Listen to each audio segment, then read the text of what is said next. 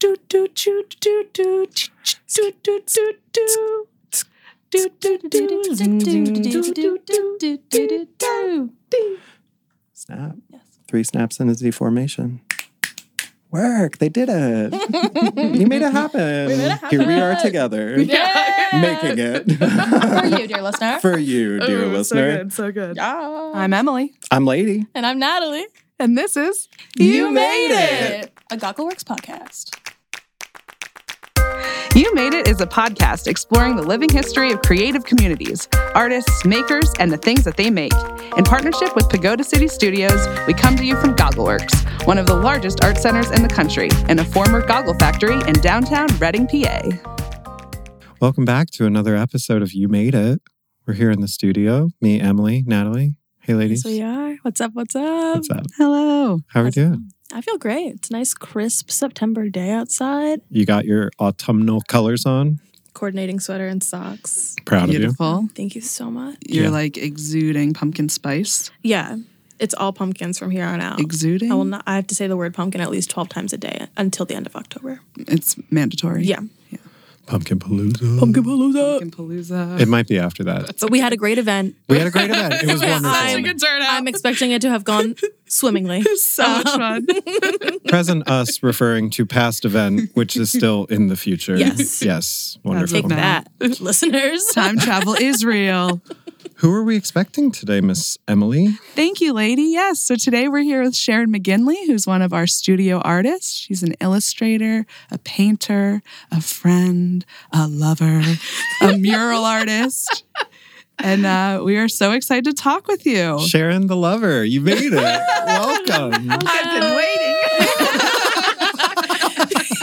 We've had her waiting for ages. I will say, when we were putting this podcast together, you are one of the artists that we were like, oh, we have to get Sharon in as one of our top guests, one of our first ones. Yeah. So we are so excited to have you here in the studio. Yes. Very exciting. Welcome. Why don't you tell us a little bit about yourself? Well, I've been at GoggleWorks since it opened in 2005. And I think I moved my studio 3 or 4 times in that time. And now I'm in a very small studio, which is sufficient for now, but don't know where. You know, I'm feeling the need to enlarge my space again, so we'll see what happens. Where did you get started in your art career? I think I've been drawing and painting since I can remember. My mother gave me an oil painting set when I was about 8 years old. Oil painting? Yeah. Oh, my gosh. Yeah. So she wouldn't make that mistake again, though, because I kind of painted other things. But she was very influential in my life. She loved to decorate things, paint things. I'd come home from school and she'd have different things painted hanging in my room and paint the furniture and things like that. So I sort of had that influence in my life. I don't think I became serious about painting, even though I went to Kutztown for a degree in art ed and taught for 2 years. But while I was at Kutztown, I had these sketchbooks full of little drawings that I never did anything with. And Rosemary Sloat, she was a wonderful professor. She told me I should do something with these. So I didn't know what to do. And I didn't do anything with them till much later when I was looking into Pennsylvania Dutch art, like the Proctor drawings. Oh, yeah. And and then I started to do some of those Proctors, but it was like not wide enough for me. So I put my work into the Proctor things. And one of the first things I did was a portrait of the artist with God in the universe. No small feat. It sold right away. Wow. And so then I thought, well, that's a good omen. So I just started to do that. And all my old work from then was, I used to get paper and stain it to look old, like it was, that sort of brown sepia color. I would stain it with coffee and tea and things like that. And so then that was when I lived in Gainesville, Florida, and that led into meeting John Check, who was a professor at the university and a writer and teacher of English. And we got together, and it took a while, but we did a children's book together, and then we did 2 more. And then my editor hooked me up with some other writers. And so altogether, I did about 13 books, I think, Whoa. So you illustrated for stories, Yeah, for John's stories. Mm-hmm. I did 3 books with John Check. Does one of them stand out as like a favorite or the one that you have the most connection to or attachment to? Well, the first one we did was my grandmother's journey, and it was about his mother-in-law who grew up and lived in Russia. And it was an amazing story about her life. It was during the war, and she and her husband were trying to escape the war, and they were in the woods, and they had a baby, and they found a house that they could shelter in for a while. And the woman who lived in the house said, you could give us your daughter and we would raise her safely. But they didn't want to do that. They took her with them. And they made it. And then as the war was ending and the Nazis were retreating, they captured them and they became slaves to the Nazis for a while. But she often said she would look at her feet and she would say, "I've walked across the world with these feet." And so John took that phrase and created this story of her life. Wow. And I got to illustrate it. And I got to meet her. She was amazing. Yeah. Wow. Amazing woman. Oh, my gosh. So it was hard to beat that, because it was such a true story. Yeah. But I had fun with the other books, too. Yeah. And I got hooked on this book, Pigs Will Be Pigs, and that ended up being an 8-book series with Crazy Pig Family. So I had fun with that because I used to dress Mama Pig up in all these fancy outfits and things. So, in the meantime, I was doing my regular artwork, and I did a lot of shows in that time, exhibits, and some outdoor shows too. It does seem like a lot of your work. So we sell a lot of Sharon's work in our gift shop, the news store at GoggleWorks, and it's hard for people to walk by and not take a second look because the narrative, I feel, is so forthcoming. And I wonder, does that come from like your experience as an illustrator and having that background in drawing and painting for a story, or did that come beforehand when you just have some sort of story in your mind and that's where the painting stems from? There's no one answer for that, right? Because I remember once I was putting wood on the fire at our house, and it was a winter morning, and I looked up at the wall, and there was a shadow on the wall. And I thought, that looks like a bear standing upright. So I thought, I got to do something with that someday. And it took a few years, and it kept pounding me, And I ended up doing this painting called When You Go Down in the Woods Today. And it was like 3 bears going through the woods. And one bear had a guitar on his back. That was my husband, Dan. Mm-hmm. And there were these 3 maidens swimming naked in a pond. And it was like there were 3 red chairs set up by the pond, as if they were expecting the bears to come. And I made up this whole story in my mind about the bears, like how this bear saw these ladies and really liked them. So he called his cousins and they came in and they thought they would go meet these women. And there's all this jungle stuff going on around them because, I love, I paint a lot of snakes. I love snakes, but I love them mostly because you can move them and wiggle them and into all kinds of spaces and everything. And also because they represent long life, eternal life, I guess, in some cultures, and wisdom. But they get a bad rep with the Bible stories. Right. And the Bible's also been an influence in my work, too. At GoggleWorks, the first big opening we had, it was Black History Month. And we had all these quilts hanging up that were African-influenced quilts. And the choir from across the street from Zion Baptist Church came over and sang gospel music. And it was like the whole place was energetically alive with this. And Sue B. Beck was there. I said, "Oh, yeah, I got to take pictures of this." Mm-hmm. So she started taking pictures of it and gave me the pictures. And I did a huge painting called with all these people singing. I made this sort of collage, but it was painted of these people and the musicians and the quilts behind it. And this little boy came in to my studio when I was painting, and he said, they're singing to Jesus. And I said, oh, that's the name of this painting. So that was very influential and a good omen, I think. I just sort of sank into it. So it's whatever is happening with me. Like, I was listening to the radio one day, and there was a song on called "Give the Devil Back His Heart." And I thought, that's a painting. Yeah. That's a painting for sure. I think we have that card in the store right now. Yeah.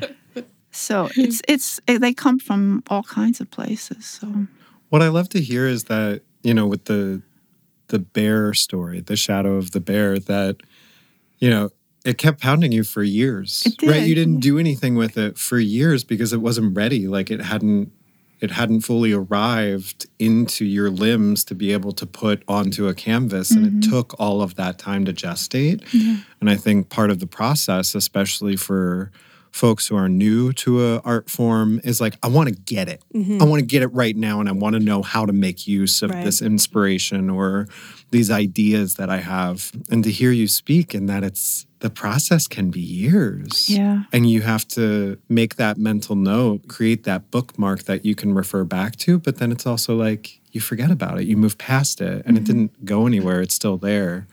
So I'm curious, what are those little pieces of inspiration that you're gleaning or picking up right now that we might not see for a few years, if you're willing to share? Is there anything in this moment that is inspiring you, but it hasn't found its way to a canvas yet? Oh, I hope so. 3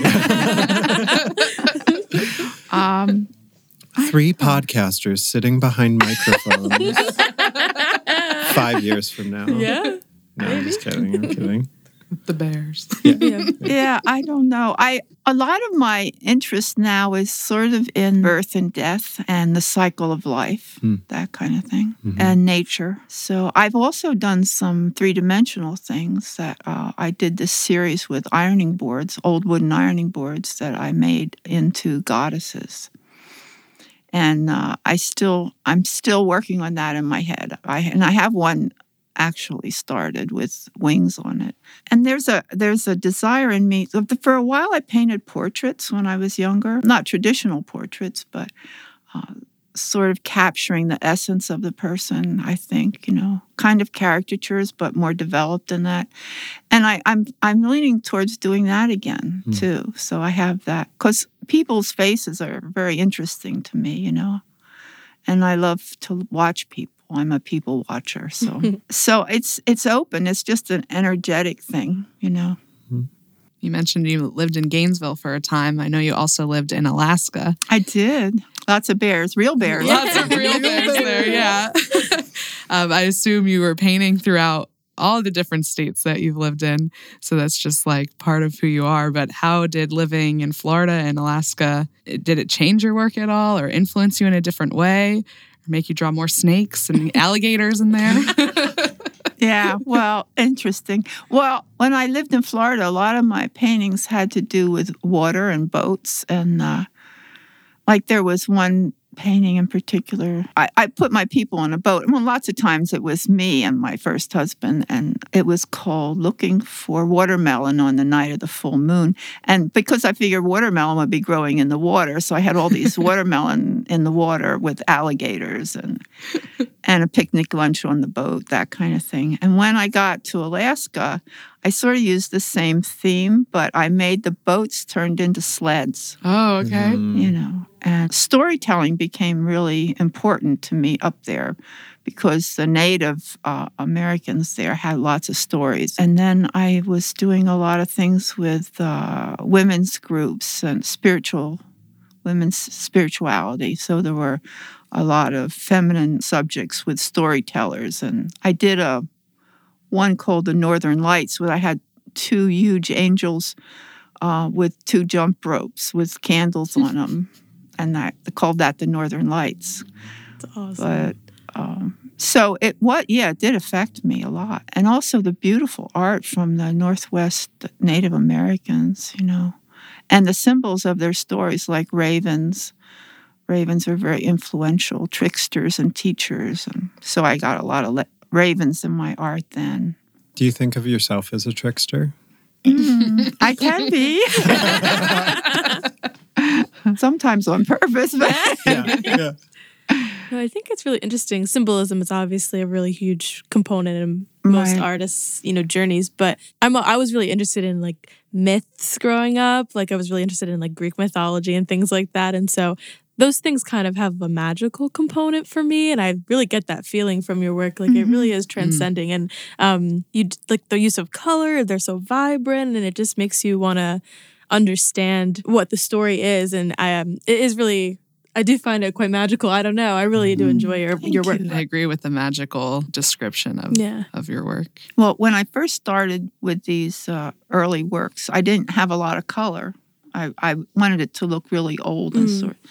But then when I moved to Florida, and I mean, Florida's like sunshine almost every day, so the bright colors really started to happen there. Yeah, I guess that was part of my question. I had that written down. Like, what does color mean to you, kind of, and do the colors symbolize different things for you, or is it kind of just what looks good together, or maybe it's a little bit of both? But it's just whatever you have. It's just what happens. Yeah, no, and that's cool. Yeah, I know. Available. Some artists are so they understand color and what it does and what works together. But I just I just do it. Kind of. Sure. I don't know. I'm not really trained in color theory that much. Sure. I just kind of do it. Cool. I love that. Well, it works. Yeah, it does work. Yeah. I think there's a fun quality to that. Sharon, I'm a sucker for new vocab words. So you use the word fractors? Oh, yeah, fractors. Is that like a Pennsylvania Dutch word? What is that? Yeah, fracturs. I think fractors. TURS. They were certificates of births and marriages and things like that itinerant artists used to make, usually school teachers. Okay. Like in Pennsylvania Dutch, like in Germany. They started in Germany and did it here, and they're very... very hex sign. Yeah, in that realm, you know, but... I know Pennsylvania still does it for marriage certificates. We have like really ornate, beautiful marriage certificates, and they have these fractors. Yeah, and I used to do them sometimes too. I think that's a cool quality of Pennsylvania Dutch art. It is pretty colorful and complex, I think, a lot of the time. And if it's not just... Yeah. It makes me think of fractals, right? Like the kind of fracturing of... Yeah. Yeah, some of it does almost seem collage-like, or mosaic-like maybe even, like different pieces coming together. But yeah, it's interesting. It's the same kind of imagery that you would see on some of the decorated furniture too. Yeah, which is a huge thing in Pennsylvania for sure. Yeah. And they had angels that look like, not angels that are real fluffy and cute, but they had really substantial angels in some of them. And I thought, I can relate to that. So you grew up here in this area? Yeah, I grew up in Geigertown. Okay. Yeah. And you lived a lot of different places? Massachusetts, New York, Alaska, Florida. And then you came back here? I did. Was that a choice? It was a choice. Okay. And what brought you back? Like, what is it about this place that... Well, the main thing was I fell in love. That'll do it. He wasn't moving. So I moved back here, and I was glad to move back here because I had friends here, and my mother was still here, and I got to spend a lot of time with her before she passed, and my brother. And, it was like when I was born here, I didn't have a choice, but when I left and lived life away from here for quite a while, I didn't move back till I was 50. It was a choice, and was glad. It's a good choice, I think. Yeah. You mentioned you were with us as GoggleWorks since we opened in 2005. You've always been a studio artist here. That's amazing. So I assume you heard about GoggleWorks being formed and you applied at that time, or how did you get to know about the opportunity? Exciting. I saw this little, I don't even get the paper. I wasn't even getting the paper, but somehow I got a copy of the Reading Eagle, and I saw this article that GoggleWorks was happening, and they were, accepting applications from artists. And I told my friend Liz about it. And I called up and we made an appointment, and we came up, and I just saw Carson. Remember Carson? She was like one of the administrators then. And I walked in, and she had, that was later after we got accepted. But I mean, she was wearing a hard hat and like 8 months pregnant or something like that. Whoa. And the studios didn't even have walls. We just walked around and looked at windows and picked out a place then, Wow. But how we got in, we brought our work up, Liz and I, and Diane, the original director of GoggleWorks, was here. LaBelle? Yeah, Diane LaBelle and Carson. And I brought some work in and showed my work, and they nodded. And then we went out to the car and opened up the trunk, and they looked at more. It was so easy. And I think we had to fill out something, but we got in, and it was like, was great. And then we all showed up. People showed up to be taken around and pick out your studio, what was available. And Jean Burkhart was here then, and all these other people. I mean, it was chaotic and wonderful, and very exciting. Yeah. Yeah, it was very exciting, That must be cool to have seen all the transformations. Yeah, and then the opening, I think it was September 5th, 2005. The building I was on the third floor, and Liz had a studio right underneath me, and there was a hole in the floor, so we used to pass notes back and forth. There were so many people in the hall, you couldn't walk through. Wow. And I locked myself out of my studio. Oh. And so I stood outside my studio and explained my art to people in the hall. Anyway, it was great fun. Very exciting, time. Well, you've seen a lot of transformation both within these four walls, but also in the city. So I'm curious, as Reading continues to find its identity now versus what it was before, like what do you think of the progress that we're making as a community, within and without arts, and where Reading is, and what you envision for the future for this area? Oh, I like to envision Reading as a really vital place, with lots of art and a train, a passenger train and buses again that you can. And I imagine a lot of people moving into this area, because it'll be easier to get to hop on the train and get to Philly or New York, wherever you need to go. And I grew up with the train system was intact, and I loved taking the train. I lived in Boston for a while. I used to take the train from Boston to Philly, and when I lived in Florida, I'd get like sleepers and come up to Pennsylvania.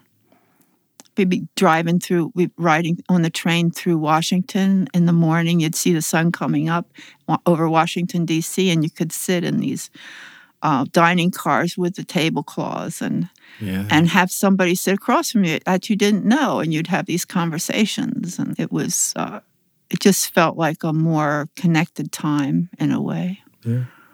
And I mean, I see things happening around Reading too, like there is that wonderful thing about farmers markets again, and little stores that are about creative things, people making just simple things like soaps and offering services and things like that. And I just think it's really necessary for people to talk to each other, I like looking at people a lot, and sometimes you catch their eyes, and you have this recognition that you're related, and you never saw each other before, but you're like from the same source. I think things are going to be good, I have to believe that, I love the way you just phrased that you see in perfect strangers this recognition, and that phrase, like, you're from the same source. Mm-hmm. It's like when we meet kindred spirits, and we just know that there's that connection there. But I've Never heard it put that way, from the same source, and I think that's really pretty. I think that's one of the things about walking into GoggleWorks and having artist meetings, which were very funny sometimes. But you felt like I felt like I found my tribe, sort of, That's Yeah. Has your art ever taken you to any unexpected places, like physical or emotional? Oh, yeah, sure. Well, I guess it was when my father died, I did kind of a series of maybe 3 or 4 paintings about that. Remember one was a self-portrait of me sort of laid out in a coffin with like flowers over me. It said Bon Voyage on it. And so it was like the beginning of looking at my own mortality in a more serious way after my dad died. And then a lot of my paintings, they look really happy, but they really are about death. About the transition or how fleeting this time is that we're here, And that, right. And at this point in my life, I really believe that life continues on forever, It just takes different forms. But so when my mother died, I did another painting of, I was very sad then. I was weeping. And my cat also died around the same time. So I have a portrait of myself with my cat and then all these ancestors above me, like looking down and smiling. And this huge angel with her arms wrapped around everything. And then my mother's like soaring up into the sky. Anyway, if you live long enough, death finds you, and sometimes you don't have to live very long for it to find you. So a lot of my thoughts now are about what's next, in the next life, because I'm in my 70s, so a lot of my friends are ill and dying, and a lot of my friends have died. My family, I don't have too many people left in my family anymore. My immediate family. So my husband passed 2 years ago, so that was a big transition for me. It's still exciting, though, Yeah. It's pretty exciting. Thank you for sharing all that. And being so vulnerable with us. I was just telling Emily earlier, last night I went to what's called a death cafe. So it's an opportunity for people to just come together and talk about the topics of dying and death. Wow. And it was really wonderful. I was the only man there, which I thought was kind of shocking. And I was one of the youngest people there. But I think it's such an important topic. And I think art is definitely a way in to talk or think about so many things that are challenging, right? That's part of why art exists, is to tell us these stories in a way that's easier to digest or understand. But for you to talk so freely and openly about that, thank you. But I also think, it's a really important part of everybody's life that nobody's going to escape. And as challenging as it is, it's relatable. Yeah. And you said, if you live long enough, right. you're going to encounter death too. Yeah. Right? Yeah. So I am really grateful to you for bringing that up, because it's important for us to check in honestly about that and know that there are people, artists especially, who are very capable of having those conversations, because as artists, we ruminate and we think and we dream and we're inspired by shadows on the walls, right? And so, thank you. Yeah. You're welcome. Anything else for Miss Sharon? Any other burning questions? I have to ask, because I'm going to ask every single guest that we have on the show. Okay. Do you have a favorite joke? Oh, no. It's okay if you don't. It's really okay. Yeah, I don't know if I have one in my back pocket. No. That was a good one, Well, Sharon. honestly, That was a good one. Classic. That was good enough for me. Sharon McGinley, thank you so much for joining us today. Thank you for setting an alarm to tell us when we're done. It's kind of perfect. Yeah, it's really... It's actually really nice. Yeah. Nice outro. Sorry. I thought I turned it off. You're No, okay. it's totally fine. Yeah. Thank you. Yeah. No, No, this is a great chat. I feel like we definitely, obviously we see each other around the building a lot, and there's that like passing by, hi, hello. But this was really, insightful, and it's really nice to get to know you this way. Thank you. Yeah. Thanks. Find Sharon at GoggleWorks. Yeah, fine. Are you on social media at all? Website? Yeah, where can folks find you or see your work? Looks like you have an Instagram. Your last post was August 2018. Oh, okay. What's the handle? It is at McGinley.Sharon. Nice. There we go. Nice. See, I'm a little People will just unfamiliar have with to come social see media. you. It's just fine. Yeah. Come on down to GoggleWorks, Studio 323. Yeah. Visit with Sharon. If I'm not there, leave me a note. Yeah.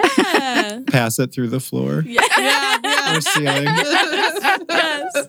Fantastic. Beautiful. Thanks, Sharon. Thank you. so Thank much. you. Thank you. Yeah. It was great. Alrighty, guys. This has been another episode of You Made It.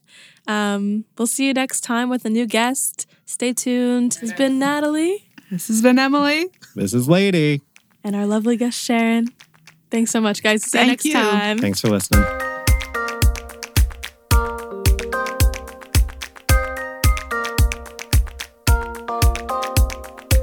Hey, listener, thanks so much for tuning in and hanging out with us. We're so glad that you can make it. Catch us next time on Spotify. Make sure to hit the follow button so you know when our next episode is posted. A huge thanks to Jay at Pagoda City Records, GoggleWorks, and all you people making stuff. Keep doing your thing. We'll see you later. Bye. Bye.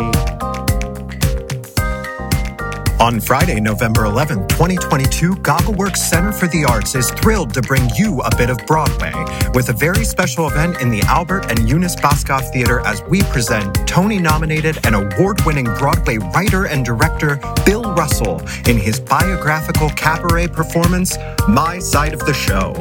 We all love to hear the juicy behind-the-scenes stories and backstage shenanigans that come along with live performance, and Mr. Russell will draw back the curtain and share his story about the making and sometimes heartbreaking climb to success with his critically acclaimed musical Sideshow. As Russell spins his showbiz tales, a talented troupe from Genesius Theater will sing selections from this highly touted musical too. This is sure to be a delightful evening of entertainment as Bill Russell tells it like it is, like only a Broadway playwright can. Don't miss it. Seating is general admission and tickets are only $25. Reserve now by visiting goggleworks.org/theater.